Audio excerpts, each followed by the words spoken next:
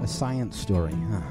These NYU scientists, I felt right. I was so And I just thought, I well, had figured it out. It was that golden moment. Because science was on my side.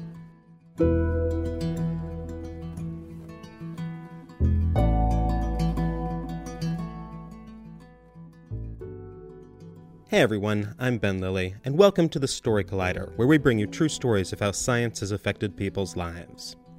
This week's story is from Alex Brown. The story was recorded in June 2013 at Bart's Pathology Museum in London.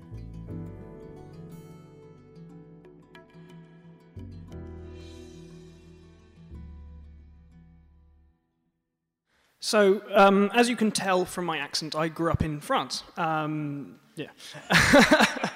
So growing up in France, at school, we learn a lot of philosophy, that is the French way.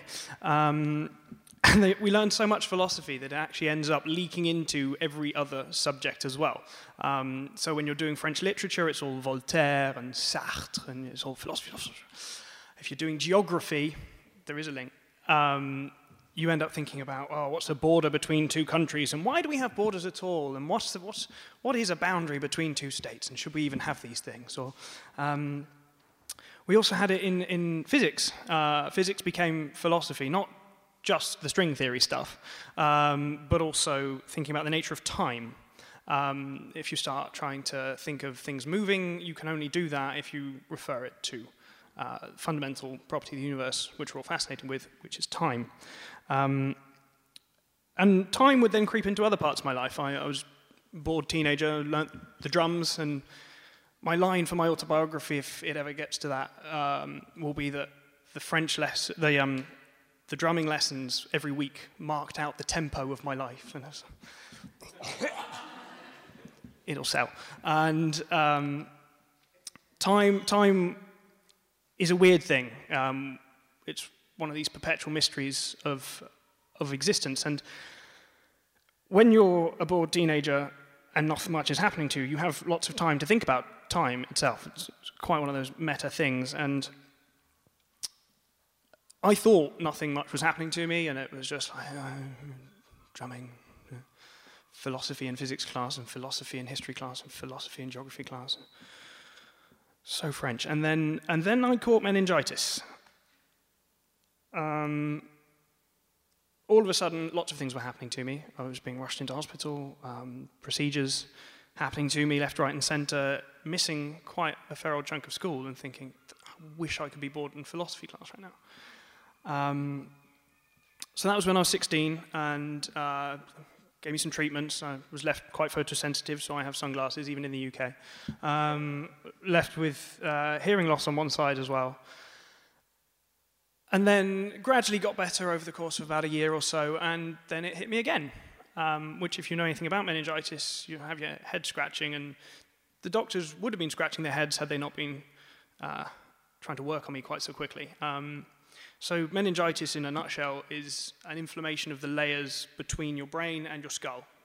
Your brain is big and soft and squishy, and to protect that from the outside world, you have this hard case around it, but you don't want it rattling around in there, so there's basically a bag of fluid.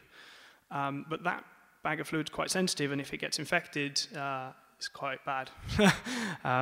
You're basically squeezing the brain, and that hurts.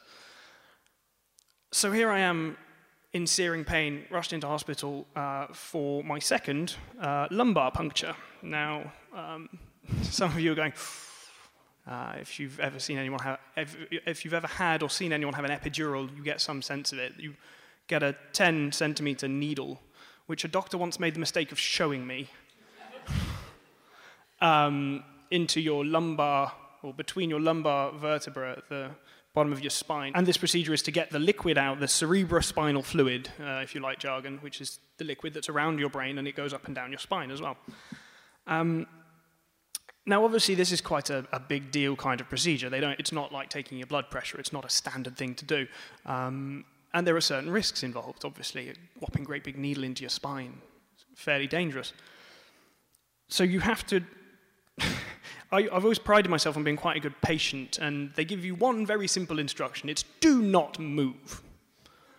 which, when you've got this pain and fear of bright lights, they call it photophobia, it almost feels irrational, because, I mean, if I were to stare up there for a while, it would trigger it. And so one simple instruction was exactly what I wanted at the time, and do not move, that's a nice, easy one. And so they set me up on the bed with a canister of laughing gas. And laughing gas, one of its properties is that it kind of relaxes you, makes you worry a lot less.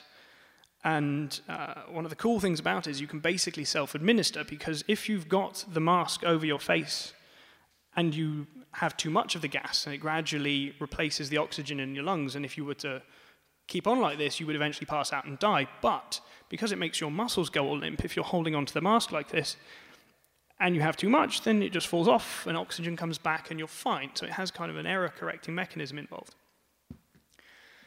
So I'm there in searing pain with the simple instruction, do not move, lying on my side, because that's the standard way to do it in pediatrics, and even though I was 17, I was still on the children's ward. And they're trying to get this needle in, and it's not quite working. I'm just not even trying to think about that at this point. I'm just like, concentrate. And it tastes of strawberries for some reason. I don't know if that's the gas itself or the mask around, but when I think back to this, I just taste strawberries and cream. I'm quite conflicted about whether that's a nice thing. So it wasn't quite working, so then they had to kind of curl me over more, and they got a couple of extra nurses, because I was a fairly big kid. I was 17, I was basically an adult, but they weren't quite used to this in this particular ward. So then they had to bend me over further to try and get the vertebra to separate out so they could get a good angle on the fucking huge needle. And I'm still in searing pain and getting quite worried now, because it's taking longer this time than it did last year. You know, and this isn't supposed to be happening at all. Again. And then it's still not working, so they sit me up over the edge of the bed. And it's slightly tricky to show you without a bed, but my legs are sticking over the side. I'm still under the very strict instruction not to move. And I'm leaning into this mask, down my legs, and down my arm, in a fairly stable position. And I'm being told not to move. So by this point, I've had a double dose already, because they've been doing all their jiggery-pokery in my back, unsuccessfully. And the thing with laughing gas is that it starts off, people do it recreationally. I mean, you can get it for, it's nitrogen dioxide, you get it for whipped cream canisters. It gives you fairly nice, if you like that kind of thing, kind of pins and needles in your hands and feet. I mean, it's as if you've been sitting on your hand for a while. But after a while, it starts to build up, and the feeling starts to go from your hands and then your arms, and it creeps up slowly and then faster. Right up your arms, up your legs, and I'm a total geek, and one simple instruction, I think I can do this, come on, you know. Life's difficult, but this is one thing. And of course, it's really important, and I'm just concentrating on do not move, and then I get distracted from do not move by the fact that all of a sudden I can't feel my arms or legs, and I couldn't move them if I wanted to. And this fear grips me all of a sudden, because I'm realizing what's going on to me. I'm realizing what's happening. And this creeping darkness takes over.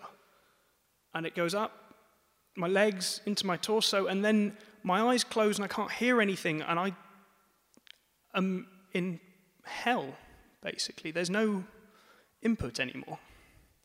You can't feel anything, hear anything, so all your senses are gone. And it's that special kind of darkness, not the kind of darkness from when you close your eyes. It's the kind of darkness that's back here. It's the kind of darkness that you don't even know is darkness. And it's absolutely terrifying. And at that point, I had no idea how I was going to get out of this situation, because I was still thinking, do not move. I couldn't if I tried, but... And knowing what's going on to you in that situation is so terrifying. And my thoughts kind of started wandering of like, well, how long am I going to be here? Because I know eventually I'm going to suffocate and die on this strawberry-flavored gas. And I started thinking, hang on a minute, how long have I even been here? Do I need to start to somehow urge my body to move and risk problems for the sake of getting off? Because they don't necessarily realize what's going on, because I can't even tell if they're holding me in place as well. And it's this new sense of panic, and I've no idea for the life of me how long that was, because your sense of time comes from things changing around you in the world. I mean, this is an idea that goes back to the Greeks. And I couldn't tell whether things were changing because I couldn't feel anything. I couldn't hear or see, and even being bored in philosophy class, at least you can tell that stuff is going on. Even if it's not very much or very interesting, at least there's input. And that was lacking in this case. But of course, being good doctors, I was completely fine. They finished the lumbar puncture, took the mask off, laid me down really carefully, and then you have 24 hours of lying down and do not move. And the pain came back, and it was the most glorious pain I'd ever had. I was so relieved to be in such agony, because at least that was input. At least that was sensation. At least I could feel something again, even if it was something I didn't really want to feel. I wanted to feel that. Just anything would do at that point. And of course, the procedure was a success, and I largely got better. And I've had 3 more lumbar punctures since then. They've all gone far more smoothly than that. Thankfully, because I would not go back there to save my life. But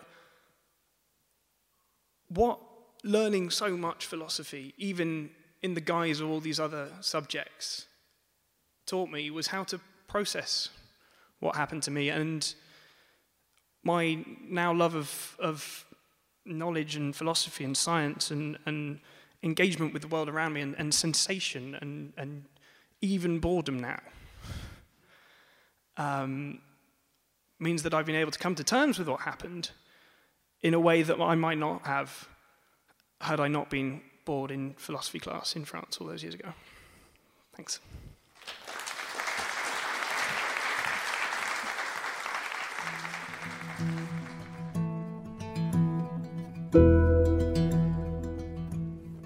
That was Alex Brown. Alex has a bachelor's in natural sciences from the University of Bath and will soon graduate with a master's in science communication from the University of the West of England. He currently works in administration in a lab in Geneva, Switzerland. He's also fascinated by the interaction between languages and science, which he blogs about on Do You Speak Science, hosted by scilogs.com. For more science stories, take a look at storycollider.org, where we have archives of the podcast and upcoming events. The Story Collider is produced by me, Brian Wecht, Aaron Barker, and Ari Daniel Shapiro. The podcast is produced by Rose Eveleth. Additional help from Brooke Williams, Lena Groger, and Justin D'Ambrosio. The theme music is by Ghost. Special thanks to Bart's Pathology Museum for hosting the show, and to Fireworks for being better than a lumbar puncture. Thanks for listening.